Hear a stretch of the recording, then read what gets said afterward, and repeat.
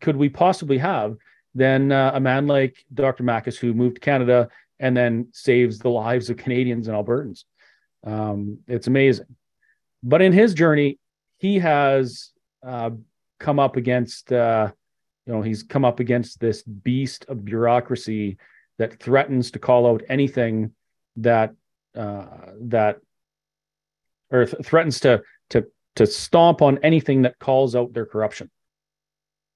So that's why we're having this chat with Dr. Makis today, because at the Alberta Prosperity Project, we know that it's not only government that needs to change, it's this whole idea that bureaucracy can participate in corruption to the benefit of themselves and leave Albertans behind. We're not okay with that, and we will never be okay with that.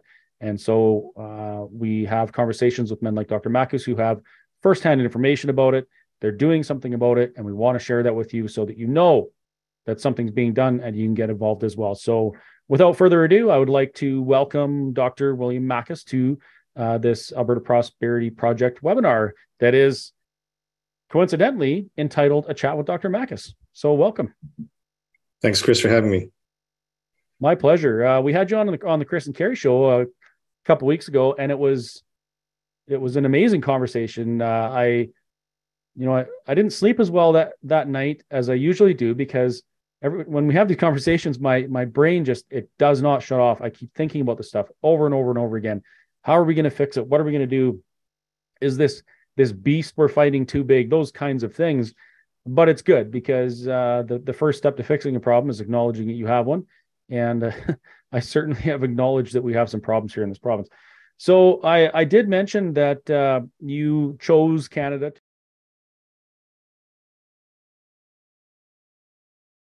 the cancer program in Vancouver and have that as their monopoly. Justin Trudeau ended up investing $300 million into that program at BC Cancer, UBC, in collaboration with the Trudeau government. So I ended up filing a lawsuit against Alberta Health Services in 2016.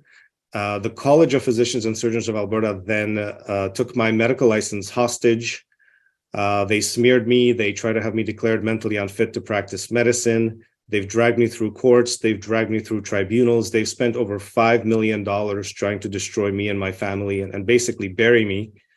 And I'm still here. I'm still fighting. And, one thing that was very interesting with the pandemic is that the corruption that existed in Alberta's healthcare system really got exposed during the COVID pandemic. And Albertans suddenly saw AHS going to get court orders to, arrest people like yourself, people like Arthur Pawlowski. During the pandemic, the AHS came after Alberta citizens directly. We've seen the College of Physicians and Surgeons of Alberta go after doctors, threaten doctors who are against vaccine mandates, threaten doctors who were speaking about vaccine injuries. So that's kind of thrown me into a bit of a spotlight, in that I can talk about a lot of these things, but because they took my license hostage years ago and forced me into an early retirement, trying to get me to give up my lawsuits, they no longer have any leverage over me. So I can actually speak out about a lot of these things. And that brings up an answer to a question. Well, I mean, I know the answer, but I'll ask it to you. Before that, I want to back up just a second, because you said something that kind of piqued my interest. And this is to do with before you ever became a doctor. You said that when your family moved to Canada, you were in government housing? Yeah. So would you mind just taking a few minutes to explain what that was like for you and your family, what that meant for your family to have a country like Canada offer you that kind of fresh start, and like what did Canada do to help you and your family get your feet on the ground here? When we came from the refugee camp in Yugoslavia, we landed here.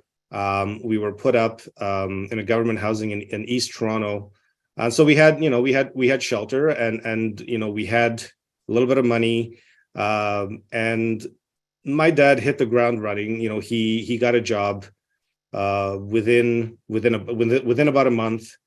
He managed to get an apartment for us also within about a month, and so we had help from the Canadian government to basically get ourselves up and running, and definitely, my dad worked very hard to, put us on a strong footing, and he started working almost right away.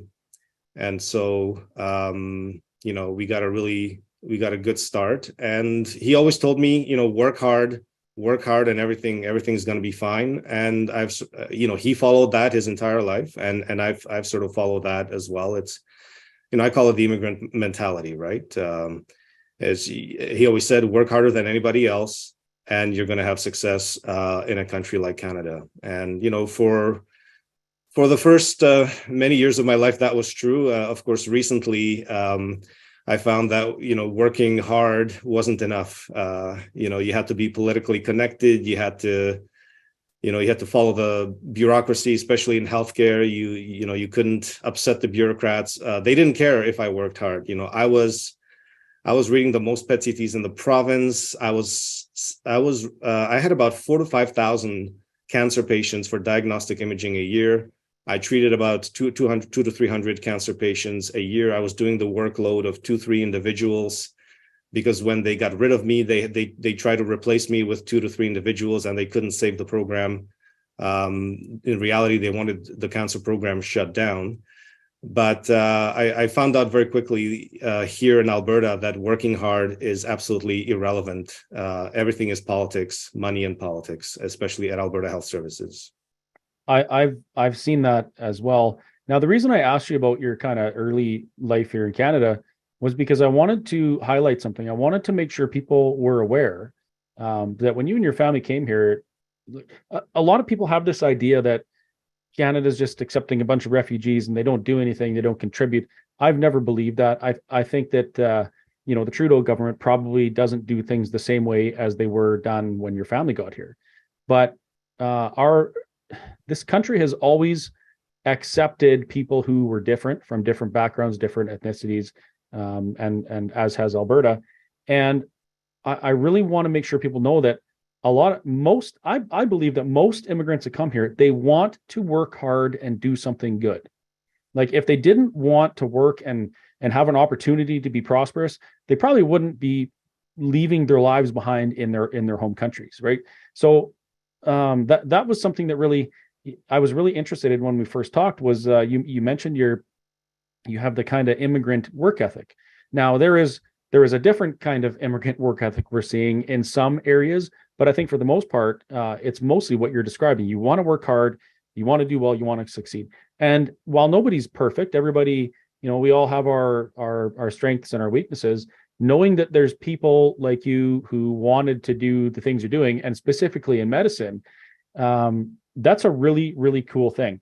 And this whole concept kind of ties into a question that I've received on my page after our interview, and that is, there was somebody who was saying that I only interview doctors who are under investigation or have been relieved of their duties. Now, why in the world would a successful physician who's doing good work be relieved of their duties within AHS?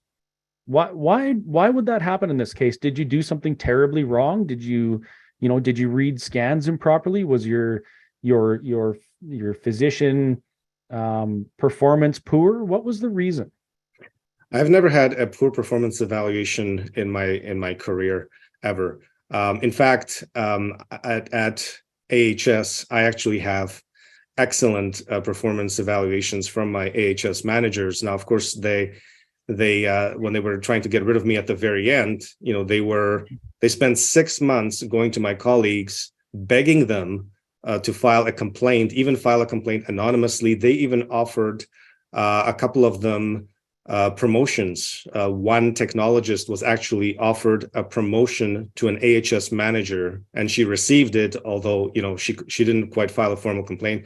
I've never had a complaint about patients, even though I've read tens of thousands of radiology scans in the province. I've treated hundreds of cancer patients. I had over 1,500 cancer patient visits that I had done in 2 years at Cross Cancer Institute. Never had a complaint from patients.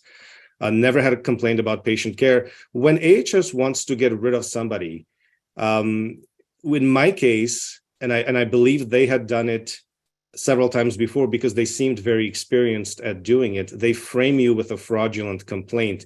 They did it to Dr. Dennis Modry. I don't know if you've ever spoken to Dr. Dennis Modry. I don't really know if he can speak out about it because he was involved in a legal battle with AHS. And my understanding was that they wanted to put him in an early retirement, his AHS managers, and they framed him with completely fraudulent complaint about surgical complications, saying that, you know, he had surgical complications beyond the average, which was false. They even fabricated documents to try to frame him with this. They were caught doing it. And so AHS really, there's no law that they won't break to try to get rid of an individual. And you know, they could have done it in a much easier way. They could have simply let me work. They could have let me run out my contract with AHS. They could have said, we're not renewing your contract, goodbye. And I would have had no legal recourse. Instead, they dragged me out about 10 months before the end of my contract. They took me out of my environment and they framed me with a fraudulent complaint. They framed also me with a fraudulent complaint at the college to attack my medical license. So all of this is documented. And this is what AHS does when they want to get rid of someone for whatever reason, is they'll simply frame you. And if they have nothing on you, they'll just make it up. They'll fabricate documents, they'll fabricate complaints, they'll just make things up. As you said that, as you described that, I had this image in my mind. And what you just described sounds to me something like this.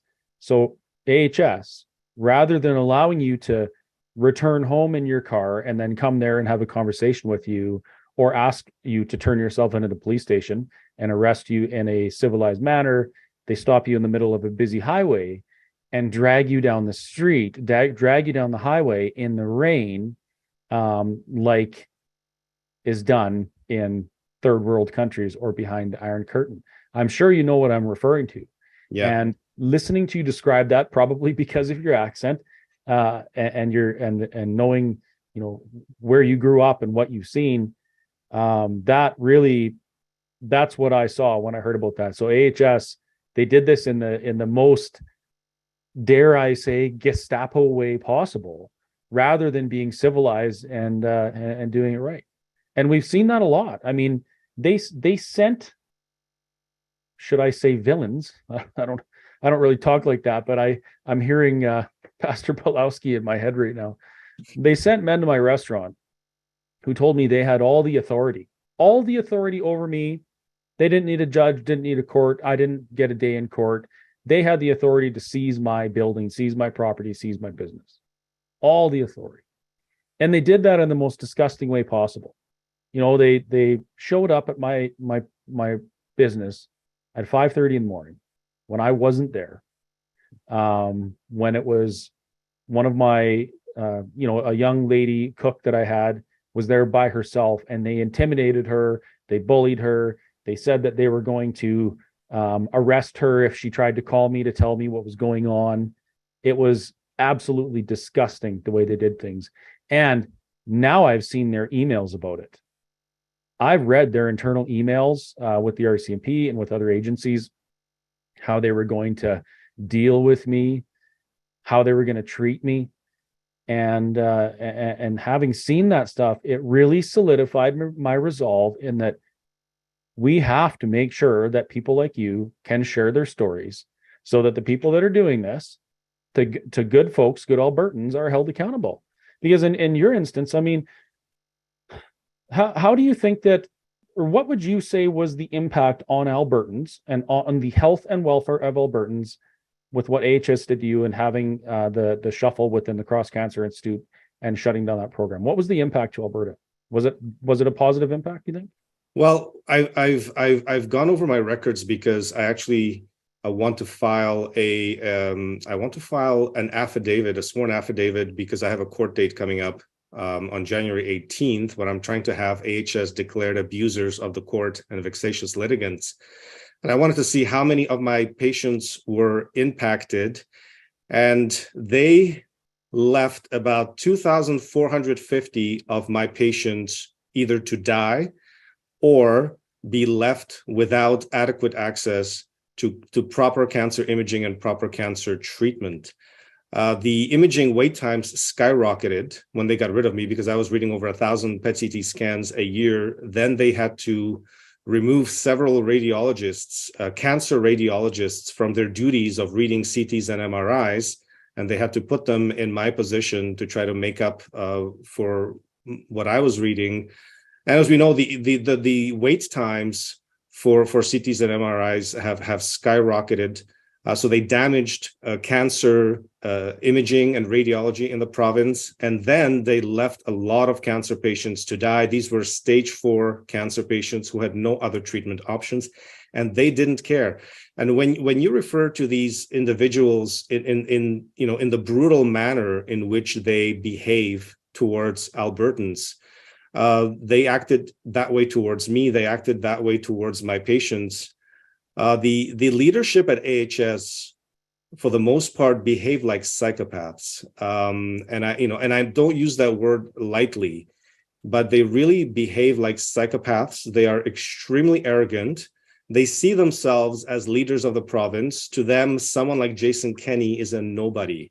They make fun of Jason Kenney behind his back. In fact, I was informed by insiders that they were laughing, saying that basically Jason Kenney was not going to touch them when Jason Kenney came to power in 2019. And sure enough, as we saw, Jason Kenney didn't dare to fire a single high-level AHS official until the very end. He made some kind of a deal with Verna Yu, where she walks away with basically another $700,000 job, where she's carefully parachuted from being an AHS CEO under Rachel Notley. She was carefully made a vice president of University of Alberta with another $700,000 job. She signs non-disclosure agreements, which even Rachel Notley was demanding that non-disclosure agreement be released to the public. And so these people are extremely arrogant. They get $23 billion a year from the provincial government to play with. They tell the provincial government to take a hike. They don't give any kind of financial statements to the provincial government to show the government what they do with the money. They handle the money as they see fit, and they see it as their own money. They're on the record under oath stating that this is our revenue and we're going to do with this money what we please. And this is taxpayer money, and they see it as their own money. And that was in reference to the likelihood of them having to pay out a doctor because of some sort of thing. How did that go? They said, well, that whatever, $15 million is nothing. We have a revenue of whatever. Yeah, it was Dr. Robert Nordal. They dragged him out of Tom Baker Cancer while he was performing a procedure on a patient. He was a radiation oncologist. He was similar to me, but he also treated cancer patients, but he treated with external beam radiation therapy. They dragged him out of Tom Baker Cancer Center in 2016. They paid him out the rest of his contract, so they didn't even bother framing him with a fake complaint. They paid him out whatever $500,000-$600,000, and then they said, get out of here. And he refused. He refused to go. He fought for his hospital privileges for 4 years. And during those 4 years of this multi-million-dollar legal battle that AHS paid out of taxpayer funds, AHS executive, the head of AHS Cancer Care, Dr. Matthew Parliament, said, we have revenues of over $15 billion, and if we need to pay out this doctor that we sabotaged, then we have more than enough money to pay him out and shut him up.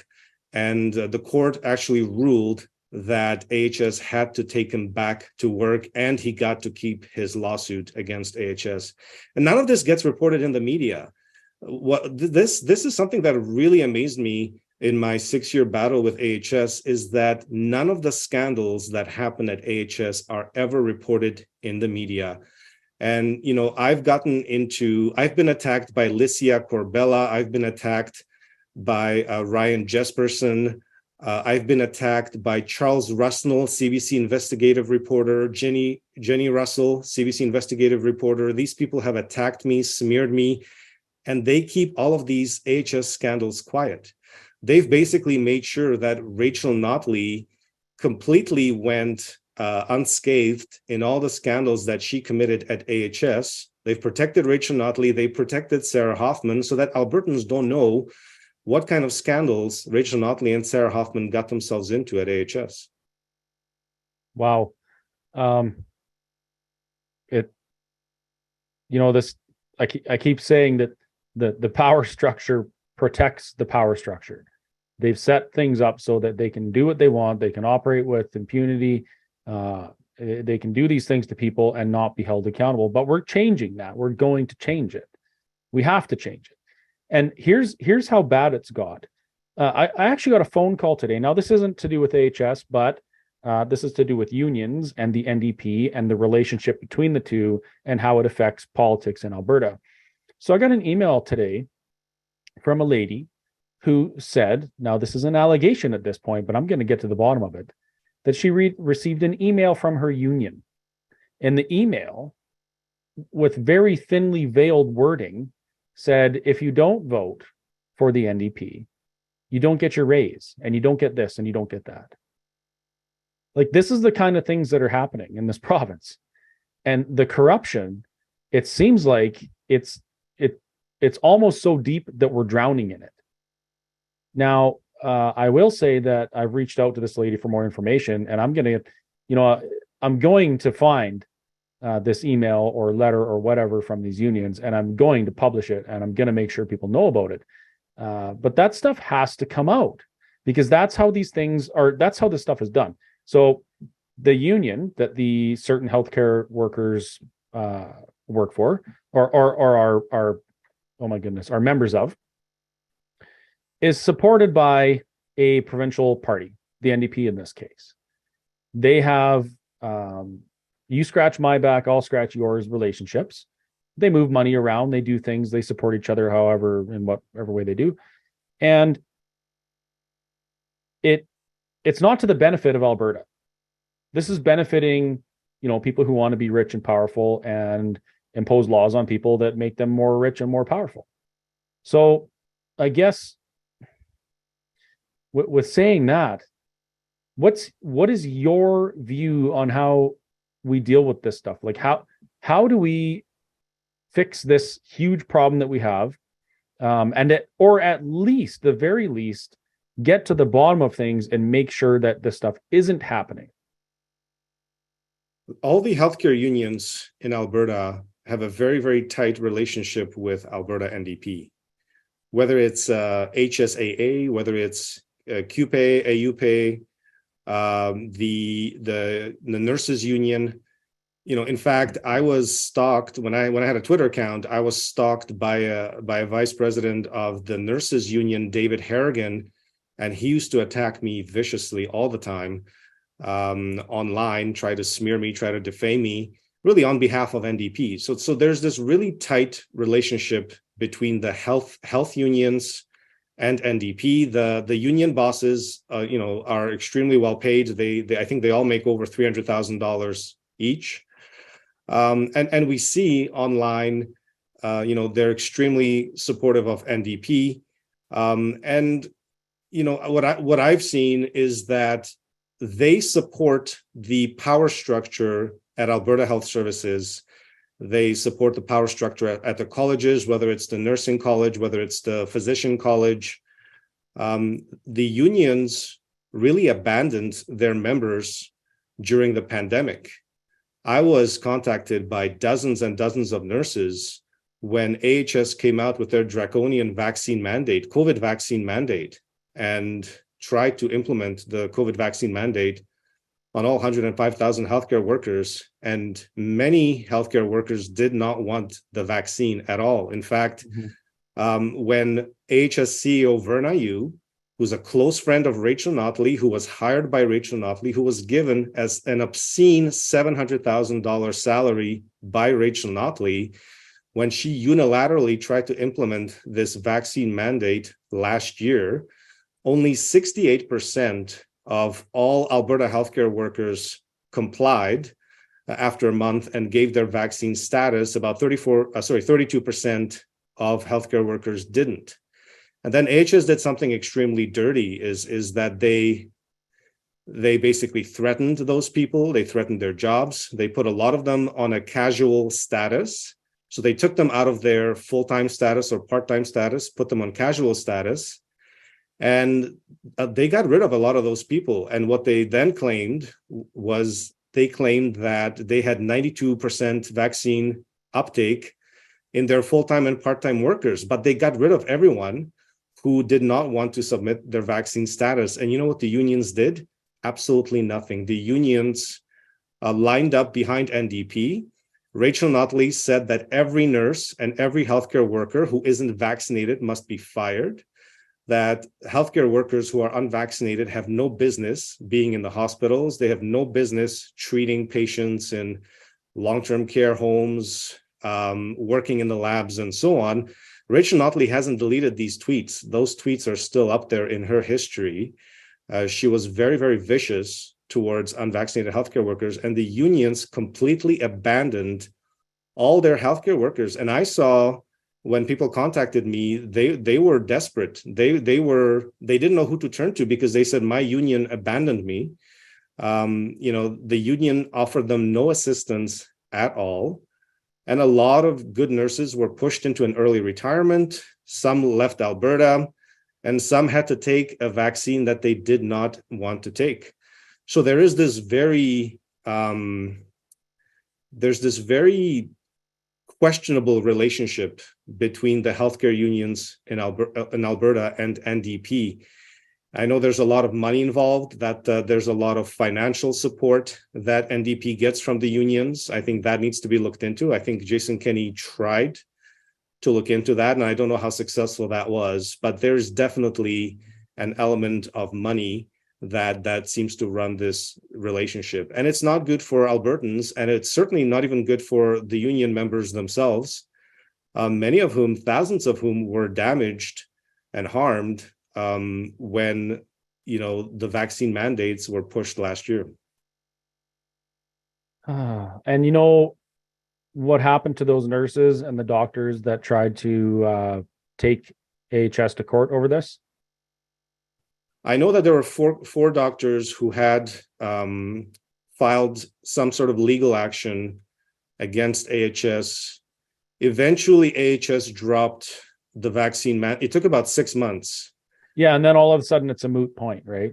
And so they pretended they dropped the vaccine mandate, and then that makes the legal action basically, like you said, a moot point. So that gets withdrawn. However, I've been informed that AHS is actually circumventing this situation so that officially they don't have a vaccine mandate on the books, but they're not making jobs available that don't require you to be fully vaccinated. So right, whatever that means, right? Because fully vaccinated at one point was 2 jabs. Exactly. So now I don't know if it's 3 jabs or 4 jabs that they're requiring, but they're basically not making jobs available. Because I've been asked by by nurses in other provinces, and they said, look, I still can't work in Alberta. And I said, well, how come the vaccine mandate was supposed to be removed? And they said, yeah, but AHS is not posting any positions that don't require you to have X number of COVID vaccine shots. And so we're back to the same corruption at AHS, where these AHS executives are doing whatever the heck they want. All the AHS executives are still Notley's executives. Danielle Smith has just fired the AHS board. Interestingly, that was Jason Kenney's AHS board. It seems to have been Jason Kenney was trying to get a way of control through the board. So he actually spent 3 years putting his own people on the AHS board. But the AHS board had very little power. And I don't know if Jason Kenney knew this or not, but the AHS board was really created by NDP to rubber stamp decisions of the AHS executives, all of whom are Notley's people. These are Notley's people that she hired, and I can go over them one by one and tell you exactly when Notley hired them. Mm-hmm. So a couple points I better speak to before I forget. The first one is I shouldn't have lumped doctors into my question there. What I was actually getting at is nurses and any members of unions we're told basically, sorry, you can't sue. You have to go to your union. And they're like, well, what do you mean? My employer is doing something that's illegal. It's violating my charter rights and freedoms, and I need to take them to court. And they said, no, it doesn't work that way, because you're a member of the union has to advocate for you. And if they don't do it, then tough luck. Too bad for you. That's right. And the Now, unions didn't advocate for their members at all. I know they just left them, they basically left them high and dry. That's unbelievable. I should point out, there was somebody who put a comment up and they didn't want their information shared, but it was somebody who is close to these things within Alberta Health Services, and she has seen the same things, and she just wanted to make sure that you knew that she's affirming what you've said. She's also said that she has been made aware of instances where AHS has threatened to bring fraudulent allegations against employees or contract workers if they don't comply or fall in line. So this isn't something that's only from you. I've received dozens and dozens of emails from people with this kind of information. So I guess the whole reason I'm saying that is, and I know you already know this, but you're not alone. There's a lot of people in the same situation as you, and I imagine most of them are probably scared, like they're scared stiff about this, because this is their livelihoods, this is their careers. When this started happening to you, you were kind of at the point where you could consider retirement. Is that what I remember? Or? Not really. I mean, I'm 43 years old, so I should. You're the same age as me. I literally have, I should have another 30 years ahead of me. And that's another thing that I think AHS messed up is when they went after Dr. Dennis Modry, they wanted to force him into retirement. And I don't want to speak, on his behalf. I mean, he can share his story if he wants to. I'm just sort of, relating to you what I know. And what happened was they framed him. They got caught framing him. And in the end, I believe, they had to make that up for him somehow financially. But, they'd spend millions of dollars trying to force him into an early retirement. I'm 43 years old. I've got another 30 years ahead of me. So with AHS destroying my medical career, the damages that they are on the hook for are astronomical. And they've smeared me, they've damaged my reputation. The college has taken my license hostage. They threatened my family, they threatened my children. They said, we will make sure you can never practice medicine anywhere else again. And I went for a lot of job interviews. I've interviewed at Stanford, I interviewed at Johns Hopkins, I interviewed at Memorial Sloan Kettering, big cancer centers in New York, all over the States. And whenever I would show up, there would be a phone call that would be made. And, the interviewers would start acting very different. And I realized that, AHS is true to their word. AHS seems to have tentacles that extend far beyond Alberta.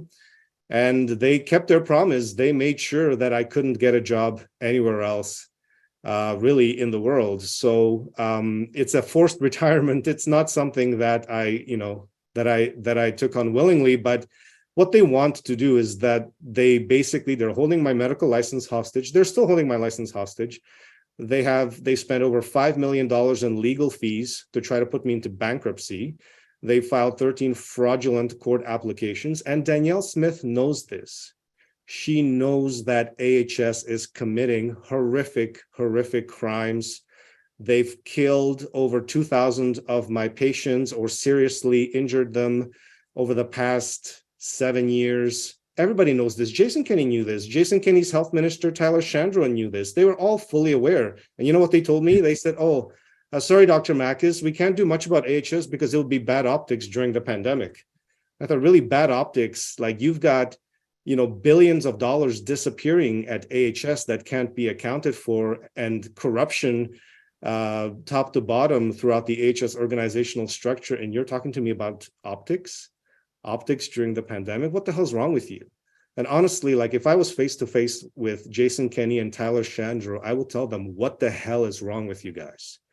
Why did you abandon Albertans during the pandemic? Because that's what they did. They abandoned Albertans during the pandemic, and they allowed AHS not just to abuse someone like myself, they allowed AHS to abuse regular Alberta citizens, people like yourself, restaurant owners, cafe owners, Pastor Arthur Pavlovsky, and other pastors. How is it possible that AHS was allowed to abuse, to jail regular Alberta citizens? Like that to me is still, I don't understand to this day how they had the power to do that. Well, when David Brown looked me in my eyes and from behind his mask told me that he had all the authority, he was right.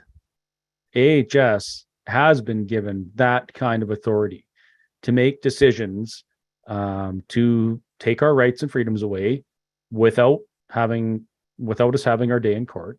They can get injunctions against us without us being present. We don't get the chance to face our accusers in court. They can do all of these extremely damaging things, destroy lives, destroy businesses.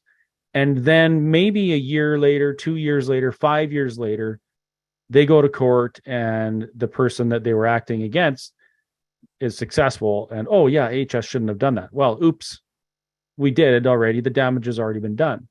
Same thing with you. I mean, the damage is done. So now, our system isn't supposed to work like this. And I sincerely apologize to you on behalf of Canadians. Like, this is not how the system is supposed to work. You are supposed to be able to have your privileges, rights, freedoms, all of those things protected. And you're supposed to be able to advocate for yourself and defend yourself in court before these things are done to you. That's the way it's supposed to be in Canada. And it hasn't been like that in a very, very long time. So I apologize. And this is listening to Arthur talk. These kind of things were very common and actually out in the open in Poland behind the Iron Curtain. I imagine they probably were in Czechoslovakia as well. Yeah.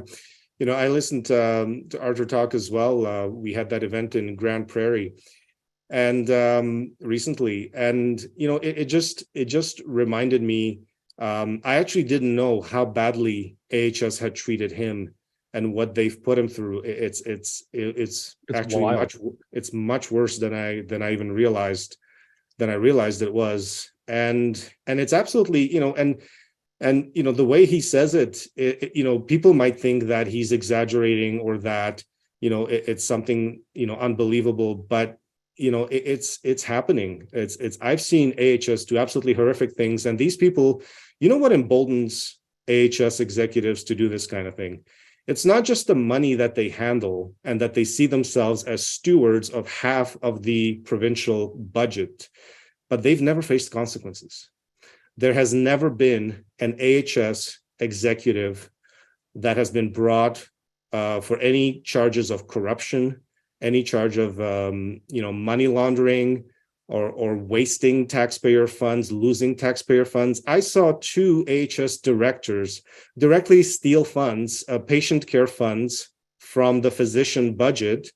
In my department, they'd pay themselves $500,000, $600,000, $700,000 salaries, and they wouldn't show up at work. And they would say, well, this is my administrative salary. And then basically they would just steal the money outright. And, we were kept short-staffed. So in our radiology department, we were short-staffed by 2 people. And when we tried to get someone to come and cover for that, AHS told us that money's missing, that money's gone, and don't ask any questions where that money's gone. So I know for a fact that millions and millions of dollars go missing at AHS. There's 3,132 AHS managers that massage these budgets of the hospitals and hospital departments. Money goes missing all the time, and these people never face any consequences for their actions. That's why they can act the way they do with impunity, because no one has ever held them accountable. Certainly Rachel Notley didn't hold them accountable. Rachel Notley kept throwing money at them. I mean, it was under Rachel Notley that Verna Yu reached her $700,000 salary, where she had started off, at $300,000 or $400,000, and by the end of Rachel Notley's term, she's collecting $700,000 with bonuses, as are all her other AHS executive friends, including Dr. Mark Jaffe, who, unfortunately, Daniel Smith now just appointed to replace Hinshaw. He was a Rachel Notley AHS executive who was making obscene amounts of money as well. So these people don't face any accountability, and that has to change because their behavior is not going to change. If they don't face consequences, they'll just keep doing what they've always been doing. This is it's taxation without representation is what's going on there. I have in my email dozens, possibly hundreds of emails now from AHS workers with stories like this. I have pictures of warehouses filled with expired stuff that was ordered for the pandemic, copies of AHS internal emails where they just extended the best before dates because they didn't want to lose all this stuff. But the amount of money that was spent was absolutely hideous. Hideous. Like, they talk about not being able to afford to pay doctors and nurses a little bit more, but the waste that goes on within that organization because they're not accountable, and this is going to bring up a question afterwards, but the waste that happens is mind-blowing. I got a phone call from somebody that worked in maintenance, and they were telling me about how years ago AHS had mothballed a facility, a perfectly good facility, but they kept it in they didn't like drain all the water and do all that kind of stuff. They kept the heat on, they kept the power on. The building was sat there for like 15 years. Somebody goes and mows the lawn, they clear the snow, they do all these things. Finally, they decide they're going to build this new facility to replace that facility. So they build this facility and they ordered these rooftop HVAC units, 50 or maybe they're $100,000 a piece. I can't remember exactly what it was, but it's a big number. Anyway, they get them up on the roof, they lower them down, they don't fit. They're the wrong size HVAC units. So these HVAC units go and they sit in a warehouse in Red Deer. And they get new ones, and they install them, and all is good. Those HVAC units sat in the warehouse for something like 3 years. And one day, somebody came to the warehouse, one of the senior logistics guys or whatever. What are these doing here? They're in the way, we need the space. And so it was explained what they were. You know what happened to them? They went to the scrap bin. They were hauled away for scrap iron. Brand spanking new $50,000 or $100,000 rooftop HVAC units went to the scrap bin because AHS is so okay with that kind of waste. It doesn't matter to them. Nobody will ever know. And if they do know, nobody's ever going to hold them accountable. Now, if that's what we know about, I'm going to go out on a limb and say that this is a tip of the iceberg kind of thing. And what we know is probably less than 10% of what actually goes on. So these are some mind-blowing numbers. Now, if you factor in corruption or the idea of possible corruption, why would AHS not care that they had to order these HVAC units? Well, who do they order them from? Are they supporters? Do they donate to the NDP? Do they donate to the unions? Like, when you start asking these questions and following the money, all of a sudden it's a Pandora's box. Once you open it and once you see what's inside, you cannot unsee it and you're forced to act. And I think that's why a lot of times our politicians are unwilling to do this, because that becomes a lot of work, a ton of work. Minister Shandro, I don't like that guy, but I do know he's a smart guy. And if he did take on something like this and do this with the abilities he has to the benefit of Albertans, it would probably be successful. But he doesn't do it because they don't want to do the work. So this brings up a question here, and it's actually the second question. I'll get back to the first one after. How can we hold AHS accountable? How do we do that? Well, yeah, I mean, you've sort of nailed it on the head. You need to have a government that is willing to take them on and put in the work. Now, I'm going to say something that, might seem a little bit controversial. I like controversy. I'm the most controversial person in Alberta. One thing I realized when I pursued my lawsuits against AHS is that although the most corrupt leaders of AHS and the college were given gigantic contracts by Rachel Notley's NDP, these people had been there long before, which means that over several consecutive conservative governments, these same individuals made millions of dollars disappear. They did exactly what you say. They gave contracts to their friends. They wasted obscene amounts of money. And so I got the sense that if you took any of these individuals on, if you're the government, and let's say you're Jason Kenney, and you're going to take these people on, suddenly you realize that if you take these people down, many of them did corrupt things under previous conservative governments. Mm-hmm. And now you're potentially taking down corrupt criminals who have ties to people who funded your political campaign, who have funded you politically, who have supported you politically because they committed these crimes under several conservative governments as well. When you look at someone like Verna Yu, and I mentioned Verna Yu because she's the most well-known AHS executives. There are many others, but let's stick with Verna Yu. Verna Yu doesn't just show up in 2015 and get a beautiful, $600,000-$700,000 contract, 5-year contract from Rachel Notley to run AHS.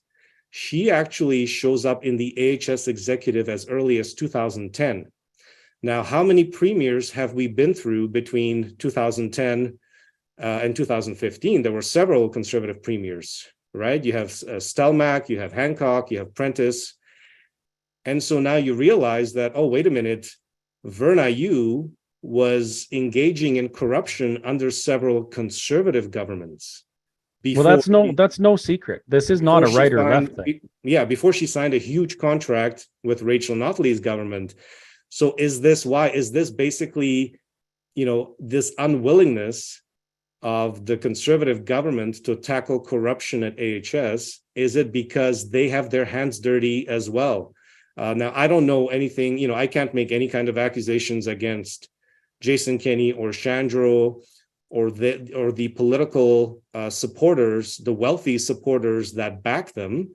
But I can tell you, I know a lot of corrupt AHS executives that were given huge contracts under Rachel Notley that were engaging in corruption under conservative governments. They're tied to wealthy individuals, pharmaceutical companies, construction companies in Calgary. Was Jason Kenney told, back off, don't you dare touch AHS because these are our friends. And if you go after them, you're going after our people, our friends. And really, is this, one of the reasons why Jason Kenney basically backstabbed Albertans, went back on all his promises during the pandemic, and really acted as if AHS was in charge, with AHS going around arresting civilians for violating some bogus lockdown orders. And this is all coming from AHS. And then Jason Kenney is acting like he has no control over any of this, right? So I think the problem is that the corruption goes both ways. The corruption runs both with NDP and the conservatives, at least the conservatives, I call it the conservatives of old, or the conservatives of the pre-Notley era. And, this is a problem because, how much of Kenney's cabinet was infected by this corruption at AHS that goes back a decade ago, for example, right? And are these people now in Danielle Smith's inner circle, whispering in her ear, telling her, hey, you've made some big promises about AHS and the college, but back off. These are all our friends, and we're going to withdraw our support if you try to touch our corrupt friends at AHS and the college and so on. So I don't know the answers to these questions, but I've seen enough to be able to say what I'm saying. You know what I'd like to see, and this would paint a very interesting picture. I would like to see 3 levels of follow the money. So what I mean to say is, AHS pays contractor A $500,000 to do something. That's one level. Contractor A hires contractor B to do $250,000 worth of work. Contractor B, at the third level, makes does a fundraiser or somehow moves a whole bunch of money into a political party or makes a huge donation to a union. That's what I'd want to see. So what if our current government, in the interest of transparency, which the United Conservative Party is all about, apparently, what if they said, okay, we're going to audit all of the contractors that receive money from Alberta Health Services. We're going to audit the second level of contractors that they used. And we're going to go through this with a fine-tooth comb and find out who made donations to the unions, the college, or any other of these organizations that have been used to silence doctors, bully people into line, that kind of thing. That's what I want to see. And I don't know, the CRA can phone me and they can ask me about a receipt from 2018 for a meal that I expensed as a business meeting, and they can ask me if why I didn't make any notes on the receipt that we talked about business. If they can do that, do you think some sort of a agency in Canada or Alberta could do this type of audit and give Albertans the truth about what's happening with their money? That would be accountability. It can absolutely be done. Any kind of forensic investigation, financial forensic investigation, you can hire independent investigators. I mean, this can be done. This money can be tracked. And I think that the more important question is, why hasn't it been done? We know that NDP is obviously in bed with AHS. In fact, no one defended the actions of AHS during the pandemic more than Rachel Notley and her friends. And it was disgusting. NDP friends. I mean, anything that comes up about AHS, Rachel Notley is the first one defending them, which kind of blows my mind, but at least, people can see it for themselves. And Rachel Notley wants no accountability at AHS at all. All she's promising is to throw more money at AHS and probably at the AHS managers and executives whom she so lavishly funded when she was in government. But the real question is, why did Jason Kenney waste 3 years of a majority government and do absolutely nothing about AHS? He could have tracked where the money's going. He could have done these forensic investigations. He had 3 years. He did absolutely nothing. And then at the end of his term, when he's forced to resign, he starts complaining that, we gave AHS money for ICU beds and they didn't give us any ICU beds. And AHS was lying to us about the pandemic and, the hospitals being filled with the unvaccinated, which was completely not true.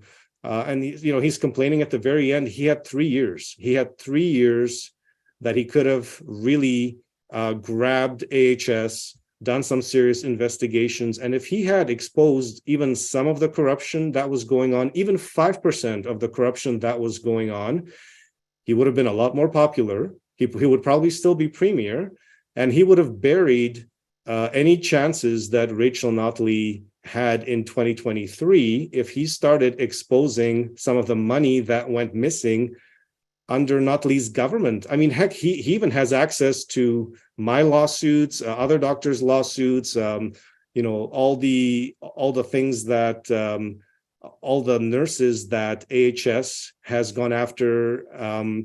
He has all this information, and he didn't use it.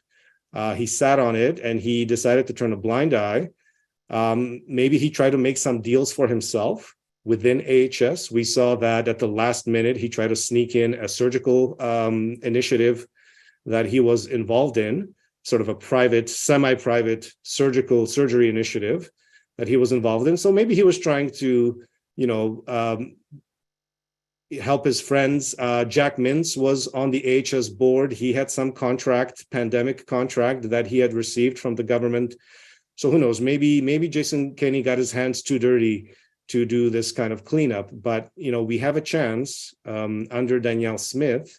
And Danielle Smith, as you can see, she's being attacked by the unions. She's being attacked, obviously, by Notley, by the media, which has been supportive of AHS corruption throughout. So really, there's no reason for Danielle Smith not to take a hard stance with AHS and say, okay, you know what, let's investigate where, we're giving AHS $23 billion every year. Let's track that money. Let's see where that money goes. Or even better, Why don't you just start cleaning up AHS, start firing these executives, confiscate their computers, confiscate their hard drives. Let's see what they've been doing for the last 3, 4, 5 years. Where has all the money gone? What kind of contracts have they been awarding? Did Albertans get, their money's worth from these contracts? And so that's something that I'd like to see. And I think it's a great opportunity for Danielle Smith, because Albertans want to know where their money's going, what AHS has been doing with this money. And if there's corruption, I think Albertans want to know about it. Well, we do want to know, but that brings up the a potential answer to why did Jason Kenney not do anything. I think I know the reason. I think it's because had it not been for the pandemic, Jason Kenney probably would have been a superb premier in Alberta. He said all the right things. He was saying he was going to fix all the things that Albertans were concerned about. He rode around in a blue pickup truck, wore a cowboy hat, flips pancakes. I think he would have been fantastic.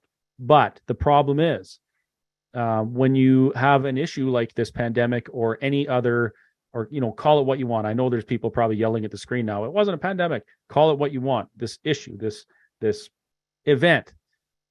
You need real leadership. Politicians can't deal with that. Politicians, they look at what's going on in their constituency, and they do whatever they think is going to get them the most votes, get them reelected.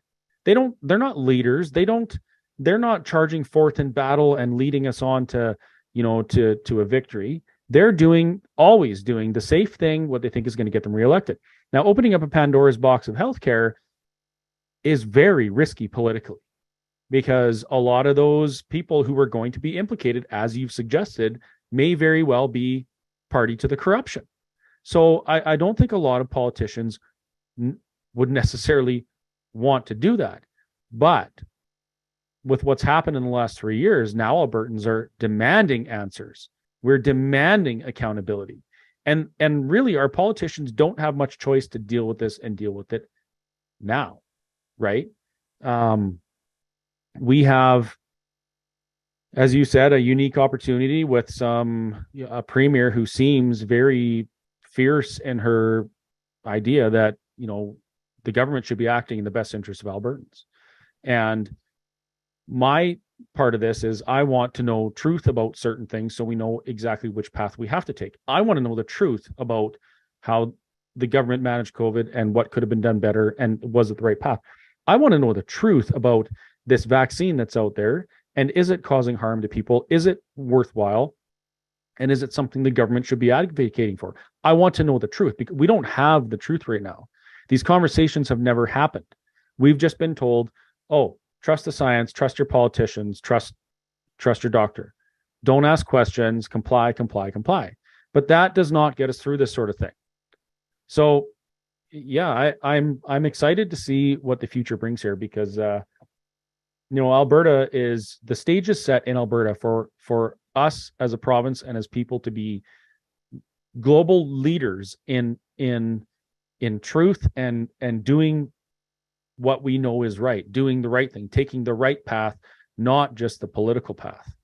Yeah. And honestly, another thing I would add is I want to know what kind of international pressures Jason Kenney and the healthcare leaders faced during the pandemic. Because Verna Yu, when she came out with the vaccine mandate, she came out with this unilaterally, and she was in lockstep with deadlines that were the same deadlines in other places in Canada, in the United States, in Europe, even in places in Africa.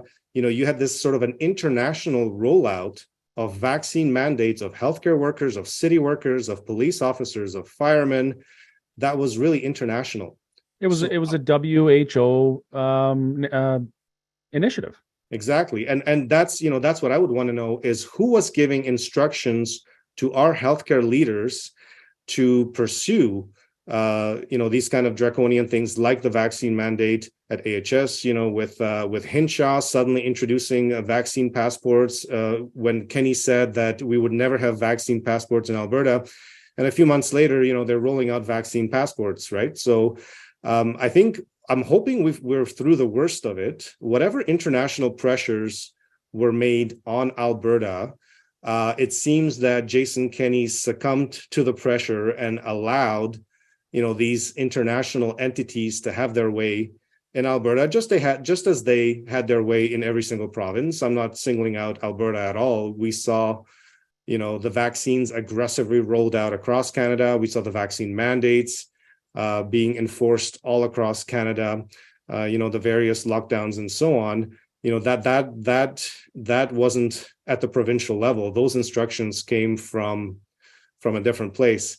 Hopefully we're through the worst of that. Like you said, Kenney showed absolutely no leadership during that time. And, now we see the tide is turning internationally. We're seeing a lot more vaccine injuries. We're seeing sudden deaths in record numbers. I talk about the Canadian doctors that are dying in record numbers. But, the number one cause of death in Alberta is unknown, these sudden unknown deaths. And that's unacceptable. And it should be unacceptable to everybody. Absolutely. So, and now, we're seeing the censorship on social media crumbling, right? You've got Elon Musk, who took over Twitter. Twitter had become an absolute cesspool of censorship, especially when it came to COVID vaccine injuries and deaths. Any doctor or scientist who spoke up about the dangers of the vaccines was silenced. I was silenced back in March 2022. Twitter shut down my account. Dr. Peter McCullough was shut down. Dr. Robert Malone. When they went on Joe Rogan, they came after Joe Rogan and tried to have him kicked off. Was it Spotify, I think? So the censorship has been absolutely out of control, but that's changing as well. And now Elon Musk just put out a poll asking if all the suspended accounts who were suspended for no good reason should be allowed back on Twitter. And right now, I think the poll is running at 75% yes. And we saw he did a poll last week with Donald Trump's account asking if he should be reinstated. And, that ran at 52%, and he brought his account back. So we're seeing a turn, a significant shift in the censorship. The censorship is crumbling as well, right? You've got this Died Suddenly documentary by Stu Peters that came out 2 days ago about the vaccine injuries, the blood clots that we're seeing, that the embalmers are seeing, these horrific blood clots from vaccinated individuals, the stillbirths that are, occurring in record numbers. And that documentary has 5.5 million views in 2 days. So, the awareness, the awakening is happening in people. The censorship is crumbling. And this presents a very unique opportunity for Danielle Smith to walk in and start, tackling some of this corruption in our healthcare system, which apparently Jason Kenney couldn't deal with during the pandemic. I don't know if it's because AHS had a relationship with the World Economic Forum, and they had signed a contract where AHS was going to be one of the World Economic Forum's big partners, and they were going to try all kinds of pilot programs in Alberta, how to save money in healthcare and so on. And Danielle Smith seems to have scrapped that as well already. So there's a lot of hope at this time, and it's the perfect timing to make some serious changes. And I think we can. A question I see there is, do you think if enough Albertans demand it, we can force an inquiry? Absolutely, we can. Absolutely, yeah. Absolutely, 100% we can. Which brings up another point. Keep the pressure on Premier Smith to follow through with her I don't know if you call it a pledge, but her idea to reduce the threshold for a citizens' initiative referendum. Right now, the threshold is quite high. I think it might be even unattainable. I think it's 600,000, or no, it would be 300,000 signatures in 30 days. That's a lot of signatures. Now, it might be possible, but it seems pretty unlikely. She said she's going to reduce that threshold. So imagine if we circulated a petition that said to the people of Alberta, do you want an audit, an investigation done into Alberta Health Services and where your tax dollars went, where your Alberta's royalty money and lottery money went, how it was spent, and who it went to, or something like that. We could do that. Absolutely, yeah. And if she dropped that threshold to say, if she halved it, if it was 150,000 in 30 days, we could do it.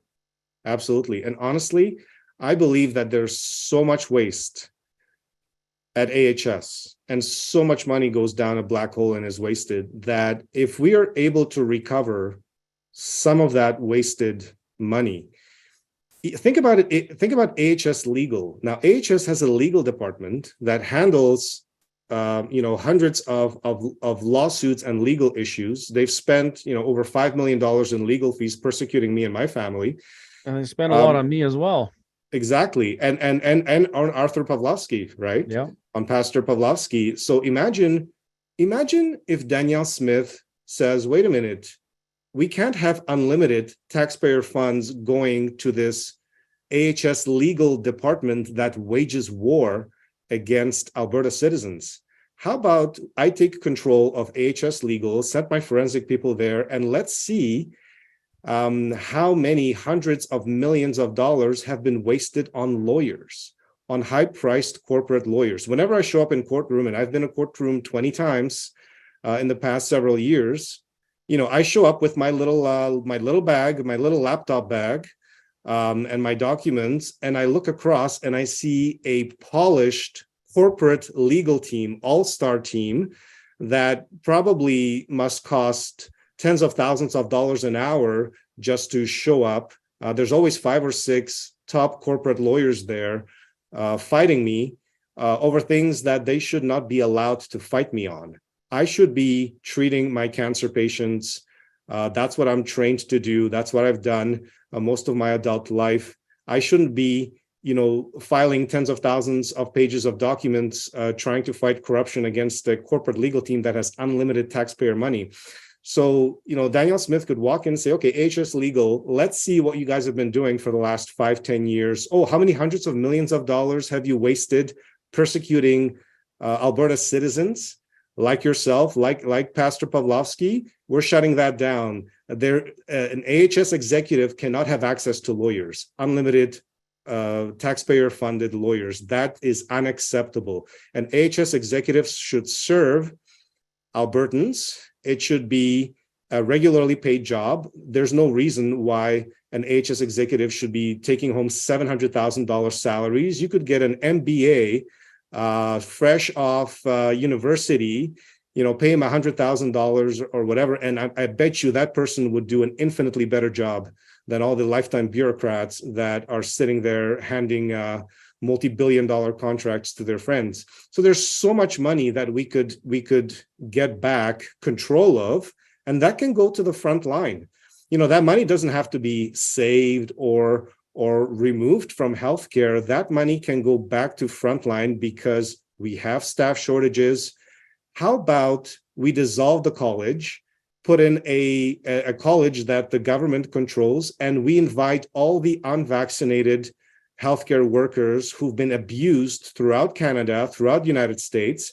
How about we give them a bonus to come to Alberta? Here, have a 3-month bonus, salary bonus, and let's invite, we would be flooded with so many healthcare workers. With the best healthcare workers. The best healthcare workers that are COVID immune, that have for sure have built up immunity by now, that don't have to be afraid of dropping dead from blood clots or strokes or seizures from their 4 COVID vaccines.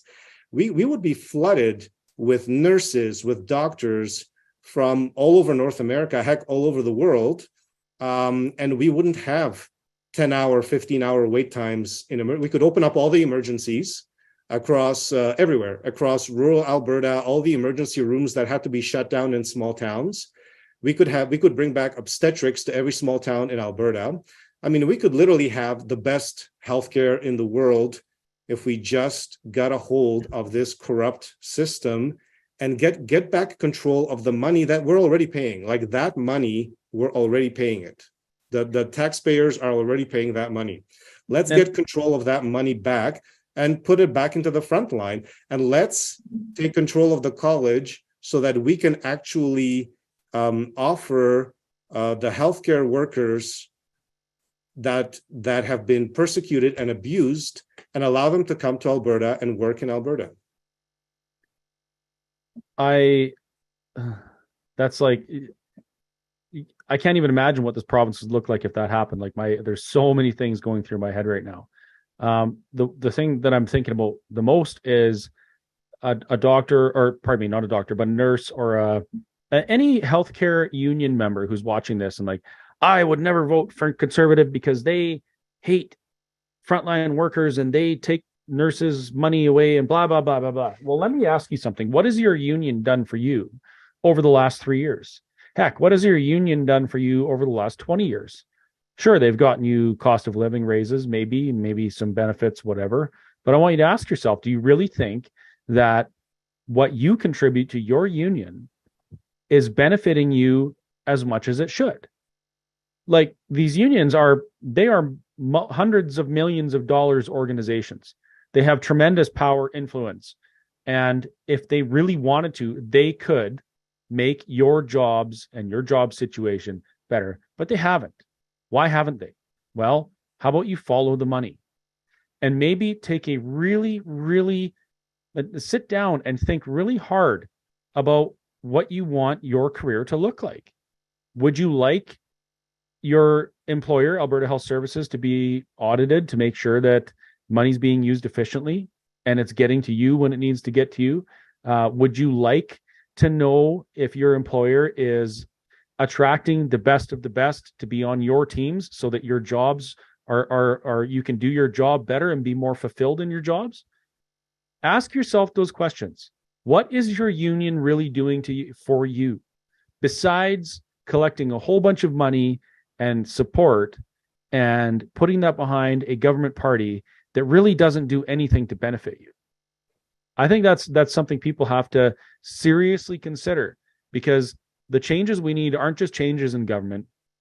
They are societal changes in the way we think about these problems and how we view the solutions.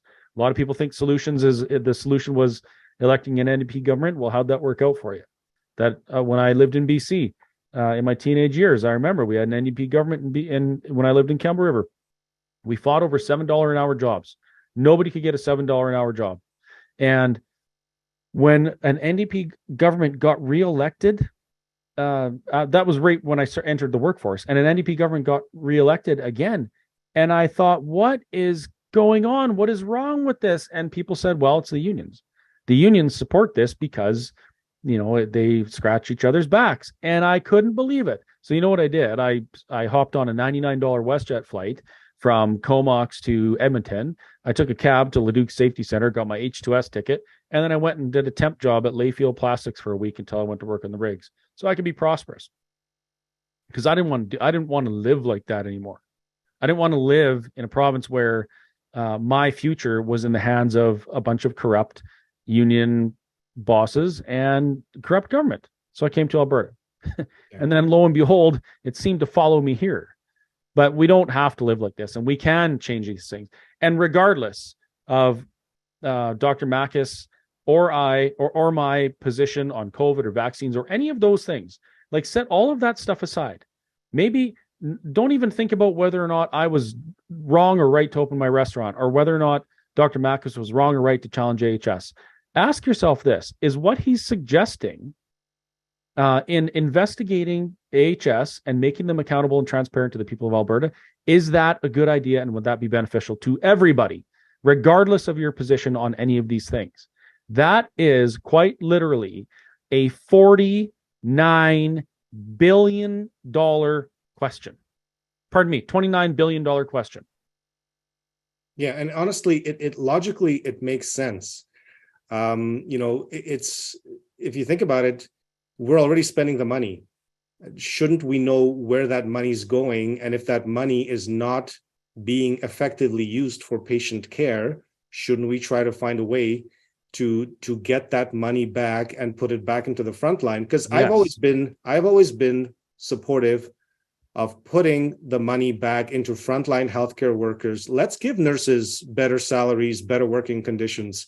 Rachel Notley is going around crowing about how the BC provincial government is throwing money at healthcare and how they've raised the salaries of their family doctors by $100,000 a year.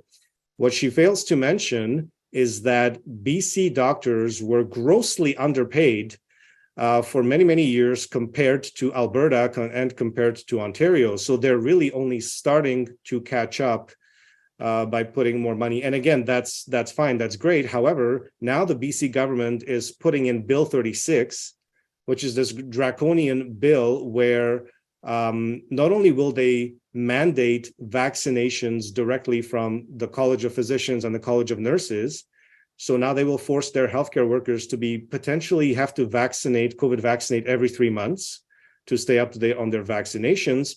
But now they're making it much easier for any doctor or healthcare worker to be reported for misinformation, for talking about vaccine injuries and so on. So BC is actually getting much more draconian in terms of their healthcare system. And I would really, I don't know if any fully vaccinated healthcare workers are watching this tonight, but if they are, I would ask a simple question, because Rachel Notley has backed the firing of nurses and doctors who were unvaccinated or not fully vaccinated. And I would ask a simple question: is our healthcare better today because of it?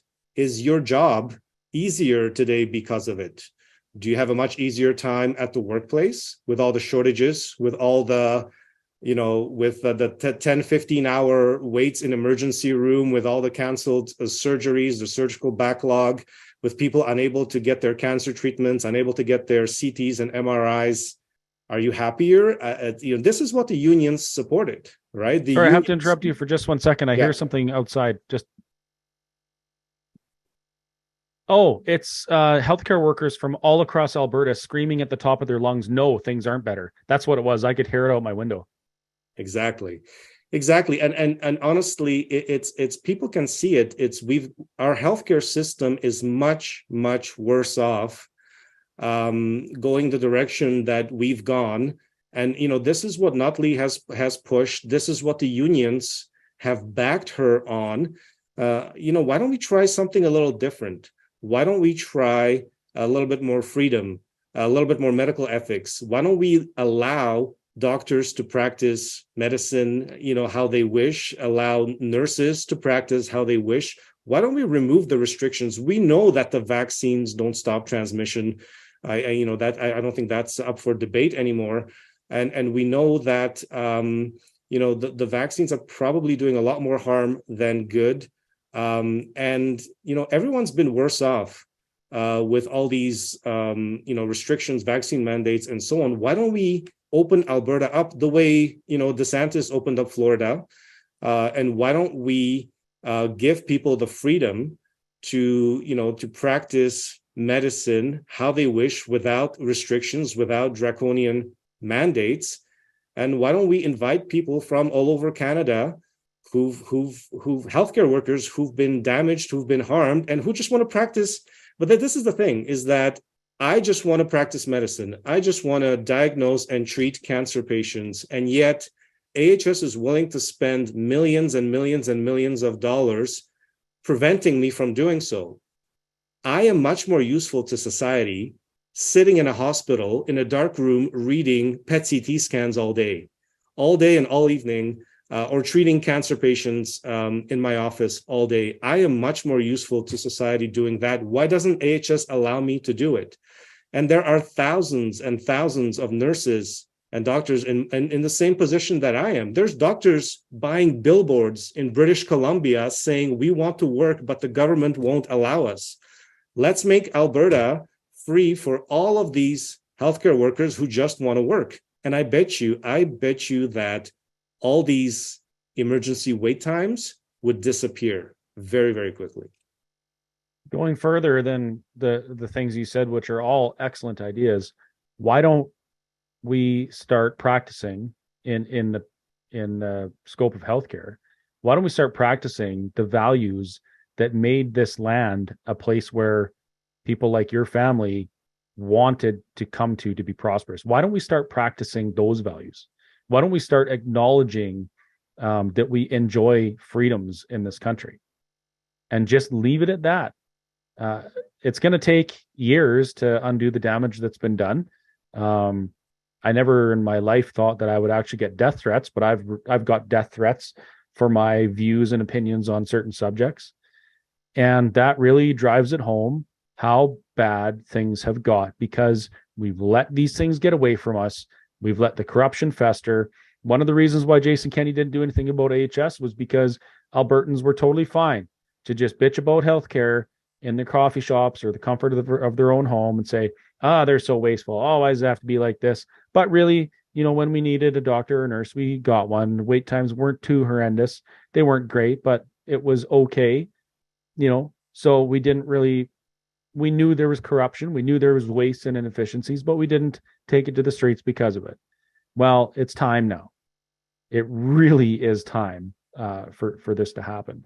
And the comments keep coming in about, I was a nurse and I experienced these things and these different types of things. But one thing I did want to mention was that there are groups, and I don't know how much success they're having, but there are groups out there who are starting parallel health or wellness groups as a landing pad for people like you, or maybe the, under vaccinated or unvaccinated or unjabbed, I should say, nurses and doctors that were let go from AHS, so that they can continue to do what they do best, which is serve, right? Helping people with their health is a service.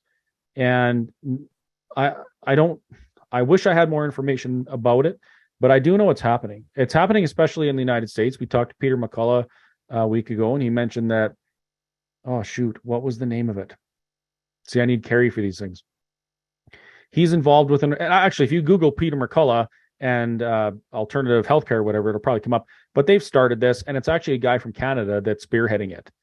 So it is happening here and there, and I know it's kind of messy and it's not as fast as people would like, but it is an option. But that certainly doesn't mean we don't have to do our due diligence and fix what's wrong with what we have in Alberta, which is Alberta Health Services. I want to address that because, there is, you can do that in the United States. You can't do it in Canada. And the reason I say that is not because I don't want to see that. I absolutely, would want to see that. But the problem is that the college has the ability through the Health Professions Act to get a court injunction for anyone who tries to practice medicine, what they would say without a license, without their license. And then they will use the powers of the police against these individuals the same way that AHS used the powers of police against restaurant owners, cafe owners, pastors, and so on.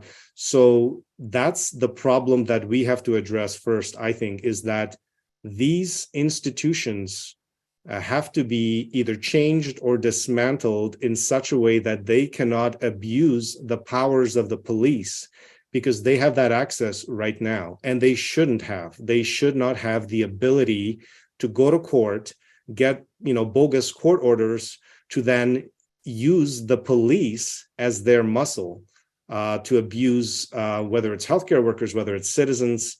And right now, unfortunately, they have that ability. So I think we need to fix that first. Mm-hmm. And then we can look at, allowing people to have, alternative medical groups or practices and so on. But what we're seeing is that, these institutions that have so much power already, they're now trying to utilize the police to exercise that power. And that's what we have to stop, because as people saw, the kind of abuses that AHS was engaging in during the pandemic should never have happened in Canada. I mean, the fact that I saw in my lifetime, after having fled a communist country, and I saw in my lifetime a Christian pastor being arrested in the middle of the street and being dragged in the middle of the highway or whatever it was, like, that's an image I thought I would never see in my lifetime in Canada. right? We're not in communist China. We're not in North Korea. This is something I would expect to see maybe in North Korea. And we saw it here in Alberta, in Calgary, during the pandemic, right? In Alberta of all places. So this now here's something that people might find interesting. We say all the time we live in a free country. Well, we don't live in a free country. A free country has no laws. We live in a free country in such that the law is applied equally to all. That gives us the kind of, I guess it's an illusion of freedom. We're as free as everybody else around us is. Now, if we had the capability to use the police and say, hey, Mr. RCMP, this person in AHS is defrauding the people of Alberta by using this contractor and getting a kickback, please investigate them, arrest them, and put them in jail. If we had equal application of the law in that we could do that, this would be a completely different story. But this is extremely unbalanced. Those people in those positions of power and authority and wealth, they can use the police against us, but we have nobody to call when they are harming us. That is not equal application of the law. That is not freedom. So it has to change one way or the other. Either they can't have that power or we need to have that power. And I'm pretty sure we're never going to have that power. So that only leaves one option.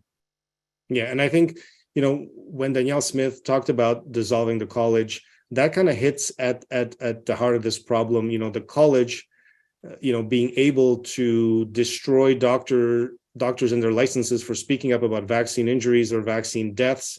I mean, that's why we can't even find out why the number one cause of death in Alberta is unknown, is because any doctor that tries to investigate this unknown cause of death, and I mean, we can certainly guess what that is, but any doctor that tries to even investigate this will have their license stripped of them by the college, will have their career destroyed by AHS. So, Danielle Smith, I think she brought up very important ideas during her run, that some of these institutions that have been so abusive during the pandemic have to be brought under control and have to be we either have to have new leadership or they have to be dissolved. Something like the college, which is a private corporation run by lawyers, has to be dissolved. We're seeing even today, there was a very long tribunal being held by the College of Physicians and Surgeons of Ontario, and they're persecuting 3 doctors for just speaking up about vaccine injuries, writing exemption letters, and so on. And you see, they had a huge team of lawyers, and they're going to strip their licenses. They're going to put them through the ringer. These institutions are completely out of control. So we have to. I think the quickest way to address this is to try to get control of these institutions in the way that no other premier has dared to challenge them in the past.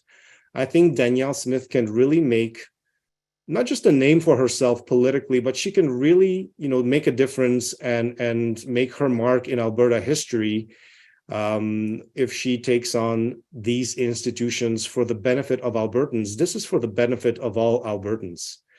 If she really takes control of these institutions that are completely out of control. History may say that Danielle Smith has the biggest balls of any premier in Alberta. Exactly. Who knows? Yeah. Well, there's a couple questions here in the Q&A. I'm just going to be really quick to deal with. First one is somebody says they're trained in functional medicine and won't use their RN credentials and do it as a nurse because they don't trust regulatory bodies. They destroy you financially. And that's a very good point. There's a lot of folks who have moved to different sorts of health care, less focused on treatment of symptoms, more focused on holistic health and wellness, not just pharmaceuticals and surgeries, right? And of course, there's a time and place for those. For sure there are. I mean, there's been times where, and I'll use this opportunity to say, there's been times where I've had to access health services in this province. Every time I get a tattoo, I never keep it covered properly, and I'm prone to staph infections. So I had to go to the Lacombe Hospital when my arm blew up like a balloon and I had cherries and blueberries growing off it. I thought that I had been involved in invasion of the body snatchers and they were going to take me. So I go into the hospital with my puffed up, crazy Christmas tree lights arm. And the care that I received in the Lacombe Hospital was fantastic. The frontline workers were amazing. The nurses, like the orderlies, the nurses, the doctors, every single person that I interacted with in that healthcare facility was absolutely top notch. And I was so impressed with it. Actually, it wasn't that time. It was another time I had to go because I got an infection on my foot. I actually, and this is in the middle of being open against the restrictions. We held a rally for AHS workers who were going to get fired because they can get jabbed. AHS workers were sending me death threats, saying that I should die and be drug out into the street and shot because of this stuff. But I'm in the hospital and I'm interacting with these folks. And I was so impressed that I actually made a $500 donation in my name and in the Whistle Stop Cafe name to buy the leaves on the trees in the Lacombe Hospital for the Lacombe Hospital Foundation. Now, they never processed it. I did put it in there. I still don't see my name up, but I was so impressed that I actually wanted to donate to that hospital. So this is nothing to say that the people we have in these positions aren't amazing, wonderful, caring people. But there are other avenues of medicine that people have for the longest time considered to be quackery. Nutraceuticals is one of them. Natural remedy, including cannabis, which the government told us for, decades, hundreds of years was illegal or bad. There's all sorts of medicine out there that can be accessed that's not under the scope of of the College of Physicians and Surgeons. So that's at least something people can do. And the next thing, somebody mentioned Canadians won't pay for health. Now, of course, yes, I am alluding to a parallel healthcare system that would cost people money because physicians and nurses need to feed their families. So, of course, they have to get paid. Somebody has to pay them. Canadians and Albertans pay for healthcare. You pay for healthcare.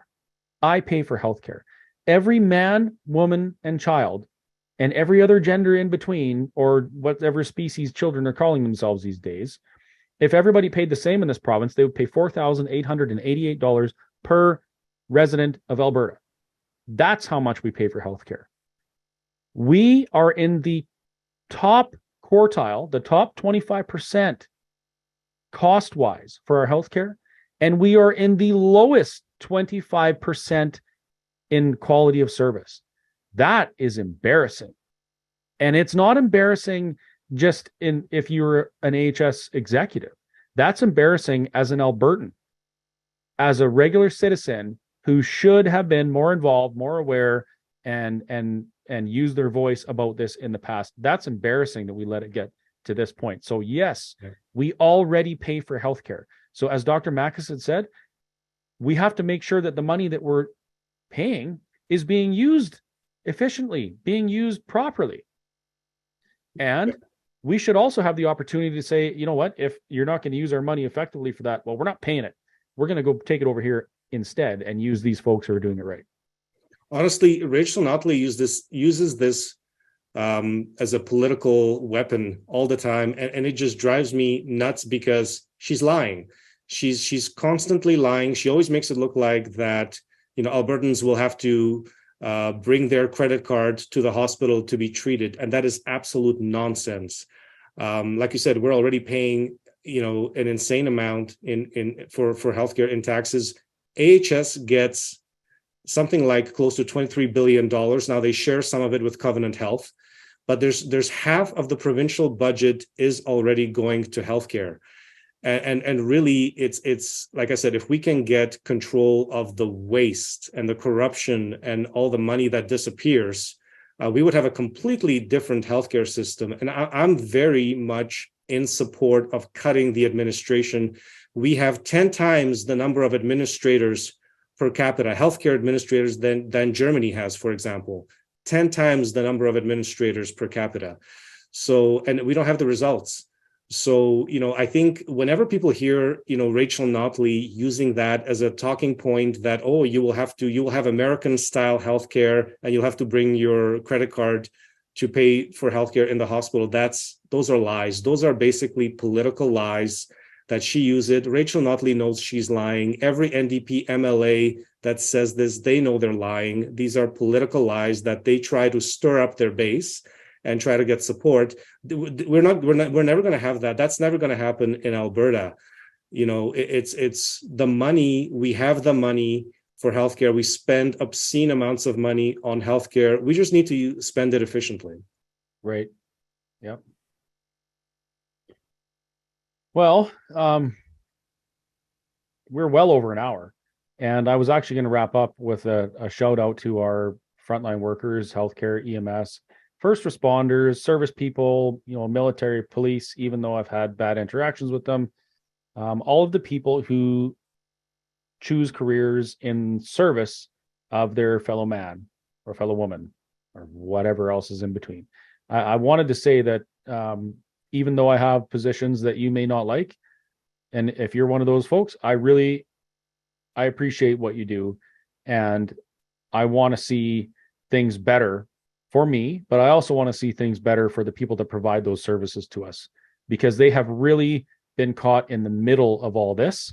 They're stuck between a union that can ruin their life, a government that can, you know, change the outlook for their future, and they don't really have a heck of a lot of ways to move and navigate this, short of doing what Dr. Makis has done and putting it all on the line to try and get something changed. It's a very tough spot to be in, but I appreciate you. You know, Albertans appreciate you, and you as well, Dr. Makis. You've chosen a career that's been undoubtedly beneficial to thousands and thousands of Albertans, and we thank you for that.